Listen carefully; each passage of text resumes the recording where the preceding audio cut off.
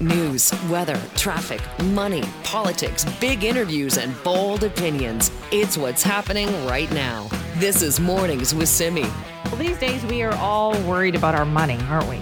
And there are plenty of stories in the news that impact our wallet. So how do we figure it all out? How do we learn more about our options and our finances?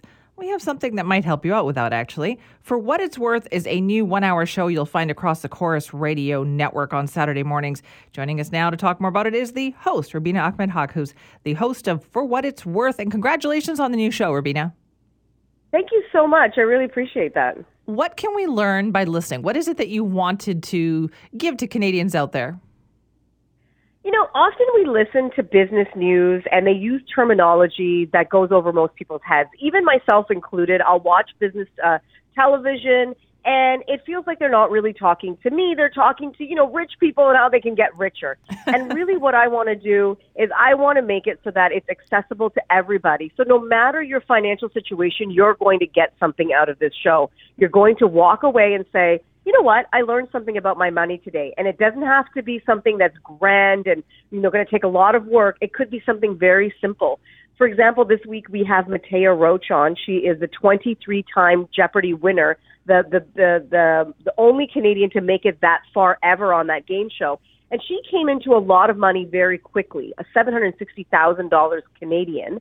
And I'm talking to her about how she's managing that. And so that really speaks to maybe those individuals who get a raise and they don't know how to deal with the fact that they're making more money all of a sudden, or maybe they inherit some money. And also quite inspiring to hear how frugal she is. And so some sort of tips for those individuals who are trying to keep up with the Jones and do other things to show that even someone who could do it is still being quite frugal with her cash. Oh, that's so interesting because this is a really tough time for a lot of us, a lot of Canadians out there. What are you hearing from them? What are the biggest concerns do you think that people have right now?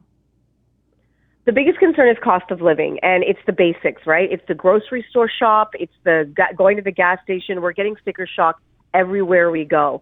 And so Canadians, especially going into the holidays, are now worried about, not just how are we going to buy everything that we need during this expensive holiday time, but how are we going to put food on the table? How are we going to pay our utilities when everything is going up? So really speaking to that and how to manage, how to help Canadians through this time, how to find ways to save more money, how to be a little bit more savvy with the way that you are investing your money so that you're getting best return on investment on the cash that you are able to save.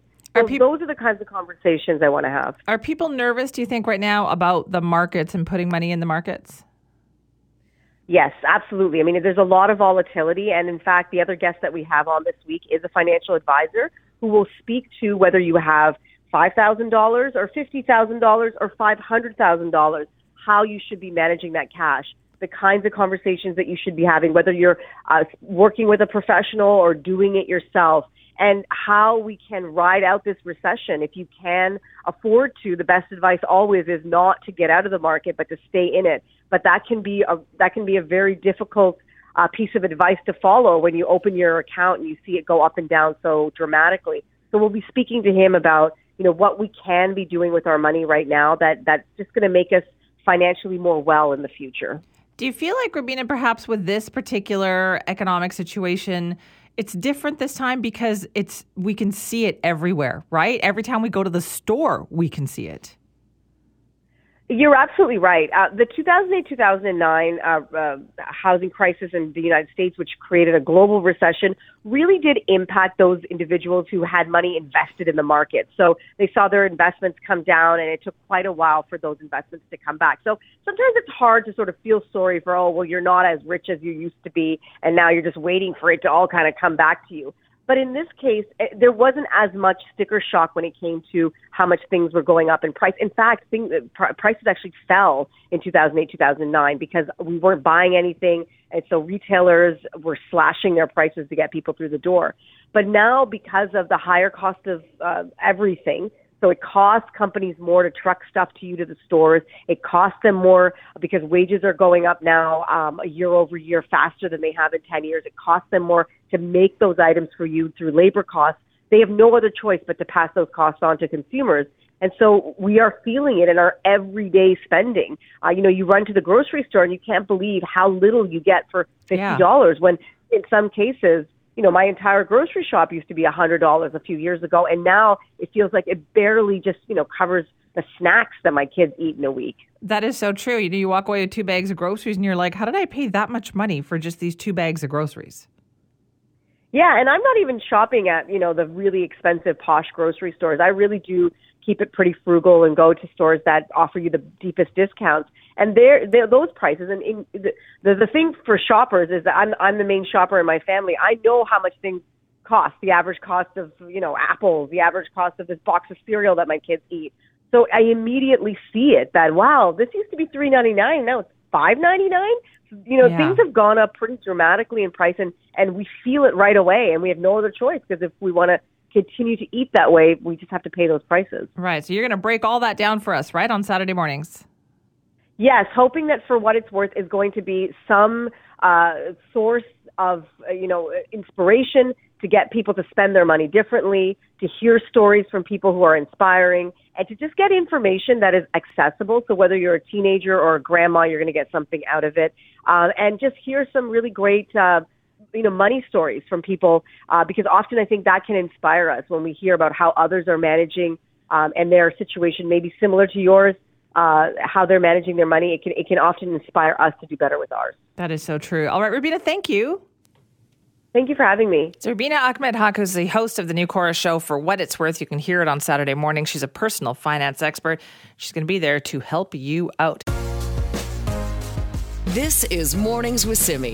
2021 was the single most expensive year in BC for climate disasters. It's a new study that found the cost to our economy could be as high as $17 billion. Now, that is a study from the Canadian Centre for Policy Alternatives, but they took a look at the cost of the heat dome, the wildfires, the flooding, and the landslides. Communities around the province have struggled with the outcome of those events and trying to recover from them. So we thought, let's talk to the mayor of one of those communities. Mike Getz joins us now, the mayor of Merritt. Good morning. Thank you for being here. Thank you, Simi. Thank you for having me on. Does a number like that surprise you, given what you've seen in your community in the last couple of years? Not at all. No, it doesn't. I mean, it's an overall looking at what was lost, not only by flood, but also what shop owners and people who had businesses and people who couldn't get to work. So I'm not really surprised by that number at all, no. What has it been like in Merritt? And first of all, I know that Merritt was incredibly hit hard by the flooding from a year ago. What has recovery been like?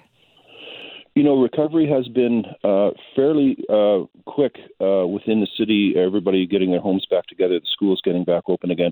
There's been a great push by the community to get their community back to what it looked like. And I have to be honest with you, Simi, if you walk down the streets of some of the places that were flooded now, you'd really not know that some things didn't happen unless someone pointed out to you that on my street alone we have 7 houses that are still, no one's in them. Behind me we lost 5 houses that had to be torn down. But if you walked it now, you wouldn't really notice. Where you do notice the situation is the Coldwater River itself, where the dikes are still temporary and damaged or missing completely. So people are resilient then? Of course. Nobody here has decided they're leaving. They're digging in and they're fixing their homes. And it's just, it's another thing that's happened. It's just another thing that makes the community stronger. I didn't know all my neighbors on this street because I was flooded as well. But once we all pulled together and we've worked for the last 11, 12 months, I know everybody on the street and everybody knows us. And we've all pitched in, and it's that, Merritt strong or whatever strong you want to call it. But nobody cut and run. And we're all still working towards the goal of getting our homes back to being normal. Do you think we've learned lessons, though, Mayor Getz, too? Can you foresee a problem like this happening again? And how, as a community like Merritt, how can you prepare for it? Well, I think anybody that doesn't, people are calling this a 1 in 750 year or 1 in 250 year flood. I think that theory and that feeling has to go out the window. I think you have to be prepared. When you live beside 2 rivers like we do, you have to be prepared at all times. So I would say this could happen at any point in time. It all depends what atmospheric rivers and everything else do. So I think a community should, such as ours, be prepared. And one of the ways we're going to be preparing is we've done a flood mitigation dike study and got that completed thanks to the province giving us the funding to do that.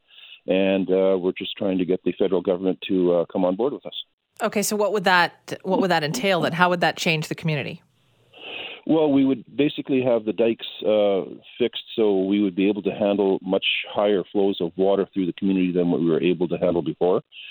And the dike mitigation study allows the river to be changed to take out some of the kinks and go through different areas, so we could actually get the water through the community faster than it has been in the past. Is this something that you find the community is on board with, Mayor Getz? Do people say, like, listen, we have to make sure this can't happen again? Of course. Everybody is concerned. People say we're coming into a freshet season, and the freshet season in our area starts basically in November when it starts to snow, because right now we're cold and we have a lot of snow, but a week from now we could be +7 and raining.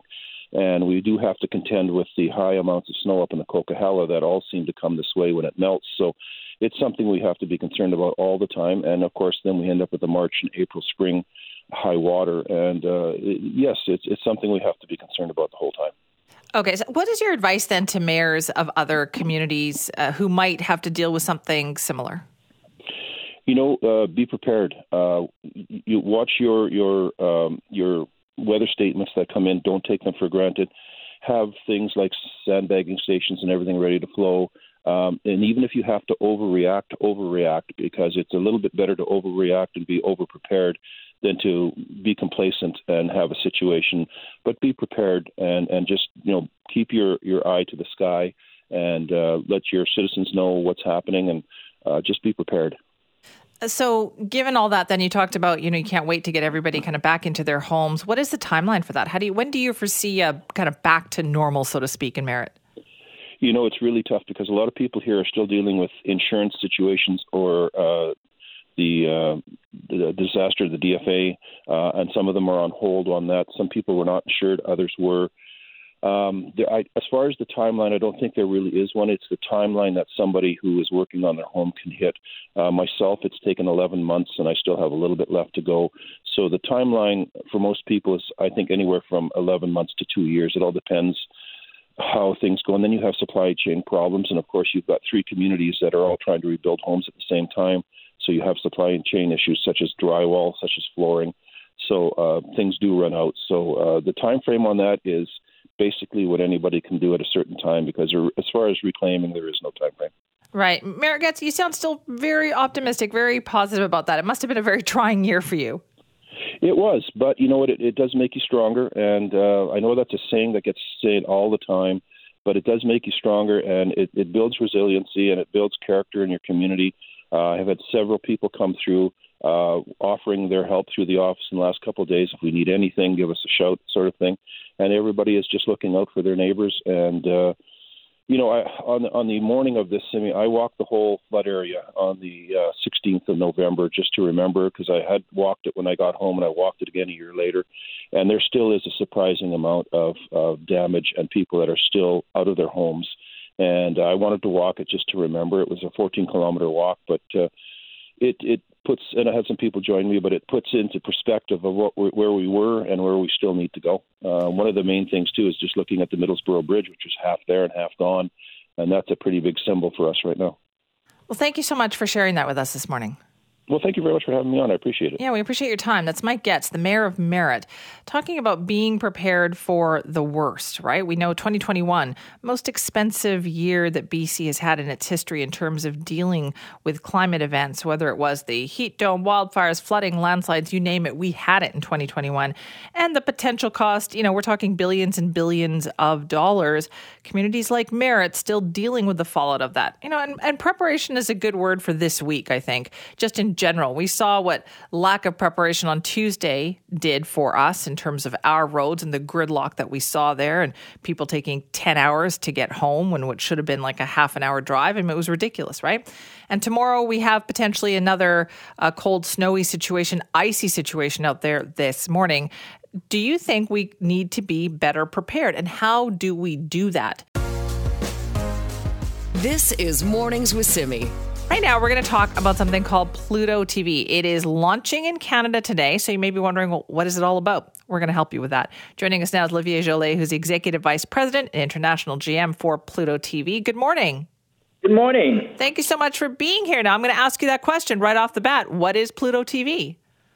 Well, Pluto TV is a new free TV in a way. It's a free streaming television service that features 170 channels at launch in Canada and more than 1,000 content on demand, entirely free. Okay, how? How is it entirely free? Well, it is with advertising, obviously. It's the price to pay for having a free service, but it's a super easy service where, you have no registration, no subscription, no hidden cost. You just download the application and you will be able to enjoy more than 100 channels and altogether more than 20,000 hours of free content. Okay, what kind of content is it? And are there movies, TV shows? Like, what will we see? We're trying to have something for everyone, whether you're into movie, TV shows, cooking shows, kids shows, drama, reality shows. We have like great crime channels with NCIS, CSI, reality shows like El Kitchen, the Drew Barrymore Show, and amazing blockbusters like, Forrest Gump, Minority Report, and again, everything free, which is fantastic for the users. Yeah, Olivia, this must be a very challenging environment for you right now, though, is to make sure people know about this. Yeah, I think we're launching at a good time. We're launching at a time where the cost of living are going up, and obviously, providing such an amazing quality and quantity of content to the Canadian audience, I think is really a good timing, and we'll be the product is live since today, and we'll be doing a lot of promotion, big marketing campaign to make sure everyone in Canada knows about Pluto TV. Okay, and so is this around the world? Are you in other countries too? Yes, we're live around the world. Today, Pluto TV is the leading free ad-supported streaming television service in the world with 72 million users already across the world, live in more than 30 countries already. Everything started in the US back in 2014 with this idea of bringing really the linear experience into the digital market. Okay, so where can people find it then? Well, it's on all app stores, so on Connected TV, Samsung, LG, Roku, Fire TV, Apple TV. You just go to the app store, type Pluto TV, and you will find the application. But it's also on mobile, both Android and iPhone, and on Pluto.tv on the website. Okay, so great. So we can look for that starting this morning? Exactly. We just launched. Super excited about that. And we're excited to see what kind of shows the Canadian users will watch. We have a good combination of international hits, but also a lot of really local shows like Property Brothers, Border Security, Chop Canada, Run Chef Canada. So really this good balance of international and local shows. I will definitely be checking that out. Olivia, thank you for your time. Thank you so much. And best of luck. That's Olivia Jolet, who's the Executive Vice President, International GM for Pluto TV. It's available worldwide and, as of this morning, available in Canada, too, for you to check out. This is Mornings with Simi. The numbers are in for the month of October when it comes to the number of people who were killed due to toxic drugs, and it continues to go up. In October, we had an average of 5.8 deaths per day. That's 8 more than in September overall. 179 is what we had in the month of October. And that means that the total fatalities in the first 10 months of this year have now reached 1,827. Every month we seem to talk about this, and the numbers keep going up. Joining us now is Lisa Lapointe, BC's chief coroner. Thank you so much for being here. Well, thank you for having me, Simi. This must be incredibly frustrating for you, too. These numbers are going up no matter, it feels like, what kind of interventions we're doing. It's really heartbreaking. As coroners, our folks are out there in the community talking to families and, of course, are at the scenes of death and investigating to determine cause of manner of death. And it's truly heartbreaking all across the province. People are losing loved ones and friends. And as you know, we've lost well over 10,000 people in this public health emergency, which continues on. So it is very frustrating, and it's tremendously sad. Is there anything in the numbers, like when you drill down to them, where you see, okay, there is some room for improvement here, we might be able to make a difference? Well, we've certainly seen some really important recommendations, both from our 2 death review panels that the BC Coroner Service facilitated, to inquests that we've held into toxic drug deaths, And then, of course, the Select Standing Committee on Health made a number of recommendations. And those are all very consistent in terms of approaches that are evidence-based. So looking at treatment options, providing treatment where and when people are looking for it. Treatment is not accessible in many parts of our province, and it can be very costly. There are a variety of treatment and measures, recovery services. Some are for profit. There's not a provincial regulation over that right now, so we actually don't have a way of knowing what is most effective, where, and for whom, and that's a recommendation that's been made several times. And then, of course, in addition, this is not another word, this is in addition, a recommendation for the provision of safer supply on an urgent basis, and both the Death 30 panel that we facilitated and the Select Standing Committee recommended that across the province as a way of keeping people alive. People cannot access treatment and recovery. They cannot go onto a path for a positive lifestyle when they are dead, frankly. And the toxic supply right now is so difficult to manage. It's very unpredictable. It's volatile, and we know that people are dying in communities, big and small, all walks of life across the province. So do you think then the safe supply issue, which we've talked quite a bit about, is that a stepping stone to we stabilize people with safe supply and then we can get them the help that they need? I think it's both. I think we need to be really cautious. We can't. Every person who uses drugs is a different person, and people come to substance use for different reasons, different routes, and there will be different methods to help them to live safe lives. So for some people, there are people now we know who are urgently looking for treatment and recovery services that aren't accessible to them. We know there are people looking for opioid agonist therapy, so a treatment regime with opioid agonists. And then we know there are people who will need the provision of safe supply maybe for some time to help them regulate their lives, because we know that currently, of course, the safe substances are only available on the illicit market. And so people are having to buy those, and the purity is very, very questionable. Drug traffickers profit from this system. It really helps nobody, but the people, like many are selling drugs to vulnerable. So providing a supply that is safe and stable prevents the harms associated with a toxic drug event. Death is the worst outcome, but people are suffering very serious toxic. From what you're observing then, what is taking so long for us to be able to expand those numbers in terms of safe supply to really make a difference? Yeah, that is a really good question. And certainly the death review that came out last spring was urgent. The word urgent was all through that report. And when I read the report of the Select Standing Committee that came out just recently, again, urgent. And I don't know. I haven't seen an urgent response. It is heartbreaking. It is frustrating. We know that there is a reluctance on the part of some physicians to prescribe, because, of course, this is a medical practitioner-based model of safer supply, prescribed for supply.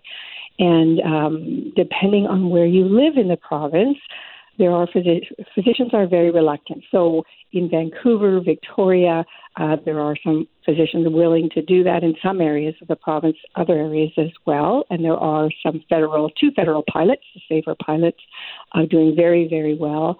But as you move out into the farther reaches of the province, the interior and the north, very little access to safer supply, a great reluctance. And so there are different agencies now looking at how can we implement this safe supply that doesn't depend on individual practitioners in individual communities, because that is a very challenging way to do this on an urgent basis. And is that, do you think, something that we are moving towards? It certainly has been recommended. I can't speak for what the plans are, My agency has made that recommendation, certainly, for the urgent implementation. And the Select Standing Committee also made the recommendations that prescribed safer supply should be available in all areas of the province, and recommended urgent engagement with the regulatory colleges to make sure that happens. Okay, so for 2023 then, what is it that we really need to do? What would you like to see happen? 2023, if I had my Christmas wish list, I would love to see the provision of, initially, because that's been the recommendation so far, although our death review panel looked at a broader approach, prescribed safe supply across the province. So anybody who is at risk of significant harm or death by using substances, and frankly, that's anybody who's using illicit substances, would have an avenue to access safe supply to keep them alive. And then I would also like to see the implementation of a plan for treatment and recovery that's evidence-based. So let's start collecting. Sadly, we don't have that data yet, but let's start collecting information on every treatment and recovery initiative in this province, including the beds. And let's find out what is effective, and let's continue to fund what's working. Let's find out what's working, and let's put those everywhere we can across this province. You know what? I'm a little surprised. I think other people would be too. Surprised to hear that we don't even count that. We don't have a comprehensive list of all the beds and all the different types of treatment? No, we don't. If you look at the Standing Committee recommendations 15 and 16 were about that. Create new legislation to provide a statutory framework that encompasses all treatment and recovery services in BC, and create a provincial system to collect data to increase oversight and determine effectiveness. We do not have that now. I cannot look at a database and access, have a look and see, okay, which treatment and recovery services are most effective? Where are they situated? How many people have attended them? And what are the outcomes for those people? How many are still alive, and over what period of time people go through? You know, we hear a lot about this being a substance dependency being a condition where people relapse again and again. And it would be interesting to see, is that true of all services or some services? Do people do better with some than others? Urgent need for that framework. Yeah, I can see why. Thank you so much for talking to us this morning. Well, thank you as always, Simi. This is Mornings with Simi. There's a new cafe, first of its kind in Canada, that is holding its official launch tomorrow. What's so special about it? Let's find out. Here's our contributor, Raji Sohal. Good morning, Raji. Hey, Simi. Yeah, this nonprofit organization called the Kettle Society is behind this project. And they've had a pop-up location of something called the Recovery Cafe. But now they're in a new location. It's a permanent location. And this is a very unique place. It's a place where people can come during their recovery journey and get that sense of belonging among a caring community. So someone in recovery from substance abuse might find that journey isolating. And, you know, our government provides lots of services, but they're often clinical, right? Or they're medical services, or they can meet just very basic needs. But it's about what's actual support look like? What does a community look like? And how can that be provided to people? So that's what the Recovery Cafe is trying to meet. They're trying to make, fill that gap there and bridge things for folks that really need it. And so they do things like hold a weekly circle where people can talk about their recovery journey. And it just helps people feel more seen and heard. And I talked to Damien Murphy. He's the manager at the cafe. The cafe is a new program with the Kettle Society, and what we're doing is building a community of support for people who are in recovery. And the focus is addiction recovery, but we also recognize that people are in recovery from other things, including trauma, homelessness, grief and loss. So at the cafe, we say everybody's in recovery from something. Yeah, we're part of the Recovery Cafe network, which started down in the States in Seattle. And it was actually Street to Home Foundation, who's our main funder at the moment, who recognized that it could be an effective model in the recovery continuum here in Vancouver. So they actually went and visited the cafe and created a business case for why this program is needed here. It is a drug and alcohol-free space, which makes it a safe and comfortable space for everybody. And we're building basically an intentional community for people who are on this recovery journey, whatever that recovery looks like to the individual. We know from various studies about recovery that people who are in recovery are often isolated or dealing with the after effects of recovery on their own. So by creating a community with other like-minded individuals, it can help people maintain that recovery. And the intentionality part is it's a membership model. So it's a free membership, but there's some expectations of members who join here. And the number one expectation is that folks will come out for a weekly recovery circle. And it's an opportunity to share with a group of other individuals on a weekly basis for 1 hour what's going on with your recovery. So in that circle, it's the same group of people that meet every week at the same time. And we invite people to share what's going on with their recovery, share the challenges, share some of the struggles they're having. But we also invite people to share some of the good things that are going on, some of the successes and some gratitude. And we invite folks to share an intention for the coming week. And we practice what we call loving accountability. So the following week, the group kind of holds each other to account for those intentions. That is so nice to hear, Raji, because that is one of the keys to making sure that someone who has gone through treatment, the key to making it successful, right, is to make sure they have the support around them. Oh, absolutely. And I talked to some of the people who've participated in the program who are members, and they have said just that what keeps them in recovery is the opportunity to come back to this community, that they feel supported. And in many ways, Simi, I was listening to the manager of the Recovery Cafe explain its purpose, and I just thought this seems kind of common sense. Like, I'm not sure what people did without it. And now, really importantly, this is their grand opening in a new location. So previously they had a pop-up, but it was on East Hastings.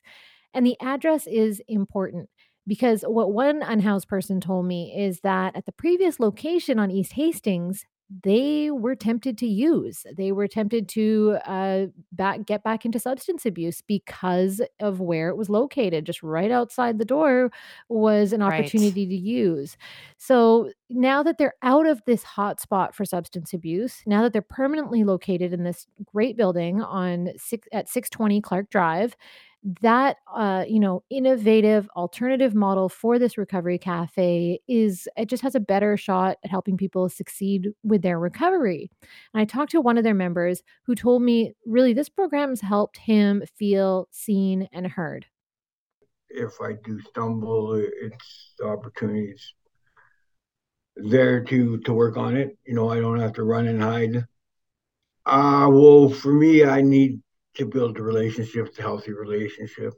So it definitely gives me opportunity to challenge myself too. We're doing some creative dance or something, and the writing really, really helps. I get tons out of it.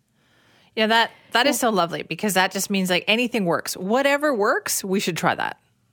Absolutely. Now, there's a lot of experience behind the way that this is being operated because the manager at Recovery Cafe used to operate a different program at Kettle Society. He ran the Kettle on Burrard's supportive housing complex, right in the heart of downtown Vancouver. He ran that program for 7 years. And yes, like housing is a very important, crucial part of helping restore people's dignity. But he also saw this other piece of the puzzle was missing, that we need to provide community and a sense of people being there for one another. So that's what the Recovery Cafe is trying to do as well. And, Simi, at NW, we hear from all sorts of families. And I have heard from some of our listeners in the past that have reached out that there is a gap when it comes to recovery for their loved ones who have gone through substance abuse issues.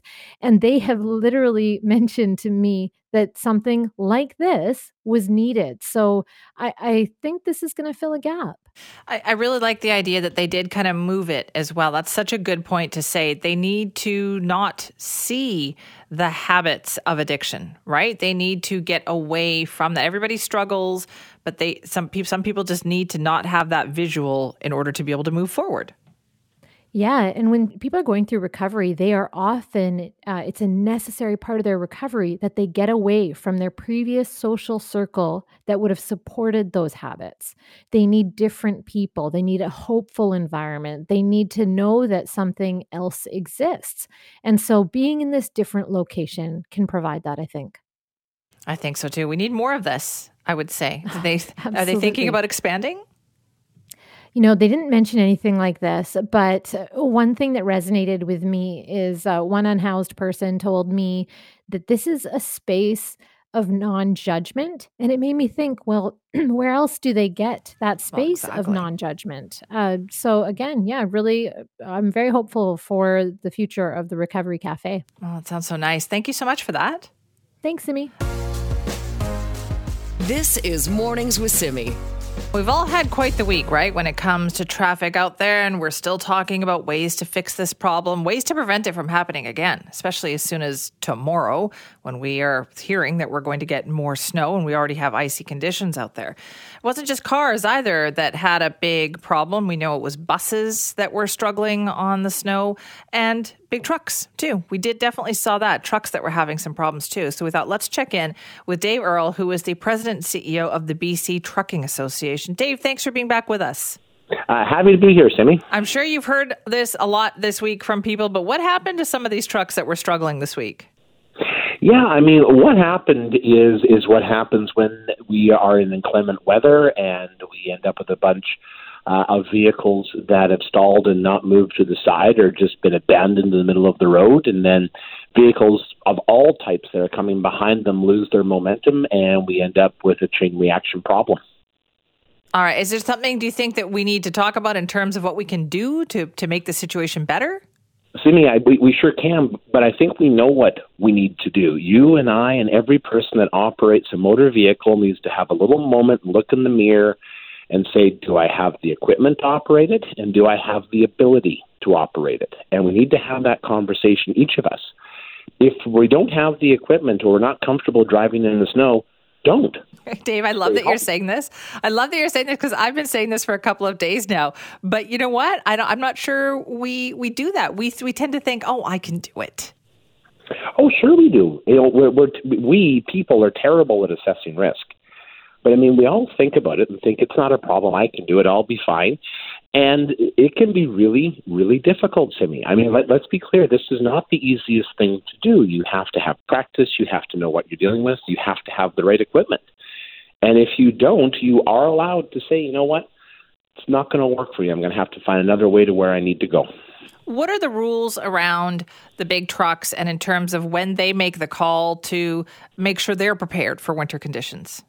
Yeah, it really depends. So we have chain-up requirements throughout the province, except in the Lower Mainland, because, frankly, we don't get a lot of snow around here. But when we do, it becomes problematic for vehicles in a lot of circumstances because, believe it or not, there are sizes of commercial tires that are not made with winter tread. There are. Okay, that's a problem. There are. So it's one of the things we engaged with the ministry back in 2019 when we rewrote and worked with them on the chain-up regulations for the highways. And we took a look at the time to say, you know, what's available? I mean, is it possible to even do this? And the short answer at the time was no. Most of the tread blocks that are used for longer life, and it causes a problem. And it's a confounding one. It's hard to come up a hill if you're dragging a big load. But if you're not dragging a big load, you don't have a lot of weight over your wheels, so you don't have a lot of traction. So it's a difficult one. It really is. It is a difficult one. You're right. So are chains more helpful? Like, is there a time when, and plus, I guess we've talked about the idea before, Dave, too, that there's not a lot of pullouts for trucks, right? So if they see the weather changing, where are they supposed to pull over and say, I'm going to put some chains on? Yeah, there just aren't any in the Lower Mainland. And Simi, the bigger issue that we saw this week for the first time, and I was really quite surprised, was the number of abandoned cars. I mean, it makes total sense when you're stuck in a car for hours and hours. And I think of the people in the Gurdwara who went and helped people on the Alex Fraser Bridge. I mean, that's a fabulous show of community outreach. But the bigger issue becomes is how do we get there? I saw people literally stopping their cars in the middle of a road and walking away. Yeah. And I was just stunned because what do they think is going to happen? you know, their car sits there and blocks everybody else. Yeah, I know. There were so many shocking things, I think, that we saw unfold there, Dave, that tells us we need to be prepared. But let me ask you this. Given what we've been talking about the last couple of days and even now, do you think that message is getting through? I'm hopeful. I'm ever hopeful, Cindy. You know, and when I look at people who had to get out of their cars to use the washroom, to get some food and water after hours and hours, I've got great sympathy. But we have to be thoughtful about how we got there in the first place. And that's why I'm hoping, again, every year, I hope that we have conversations and a few more people learn what it takes to be able to drive in inclement weather. Okay, so let's say it snows tomorrow, Dave, and we're on the road and we see a big truck, like we see a semi-truck in front of us or near us. What should we do? How much space does that truck need? How can we help? One of the things that you look at is these vehicles take a lot of time to stop and to get going. So they need some space to get moving. They're not going to slip and slide sideways as quickly as small vehicles will, but they will. Certainly when you're actually moving and you're going on the roadways and making some progress, I see vehicles dart in front of commercial vehicles in the best of circumstances. That's extremely dangerous because that vehicle can't stop as quickly as a light vehicle can. Well, you can imagine now. The biggest thing to do is to give the drivers space, give them some room to be able to move, give them some room to be able to stop. And that seems like such a basic thing. It is, but we all get tied up, you know, in our own minds and just don't think sometimes, and mistakes do get made. And then some people just don't know. So that's why I'm always happy to be on your show and talking about these issues, just so hopefully a few more people can learn a little bit and make better decisions. So any words of advice then for people like you? What about the truckers? What kind of message have you sent to the truckers in the association this week? Oh yeah, be prepared. It's particularly in the Lower Mainland. Consider taking some type of traction device. There's chains, there's textile devices. They're not always authorized for use on highways, so make sure you know what you've got. You can't just go to a store and go get one. Make sure you know what you're using and how to use it. So consider having those. But mostly just pack your patience. Plan your route. You know, watch for those hills and grades. And if it looks bad, and I saw a lot of commercial vehicles this week, they just found a place to pull over. You know, no one's going to shoo you out of a parking lot in a snowstorm. So just take a few hours and then find a safe place to be. All good advice this morning, Dave. Thank you so much for your time. Anytime. Thanks for having me. That's Dave Earle, President and CEO of the BC Trucking Association. Yes, there were trucks that struggled during the snowstorm we had on Tuesday, but hey, let's face it, everybody was struggling. And he gives great advice of what to remember if there is a snowstorm again and you find yourself seeing a big semi-truck, you know, in the vicinity. Give them lots of space. Let them do what they need to do to get up that hill or to keep moving, because we're all sharing that space, right? Everybody's struggling. And again, warnings about tomorrow. We know that it's cold today. It's very icy out there, so be careful, especially on those side streets.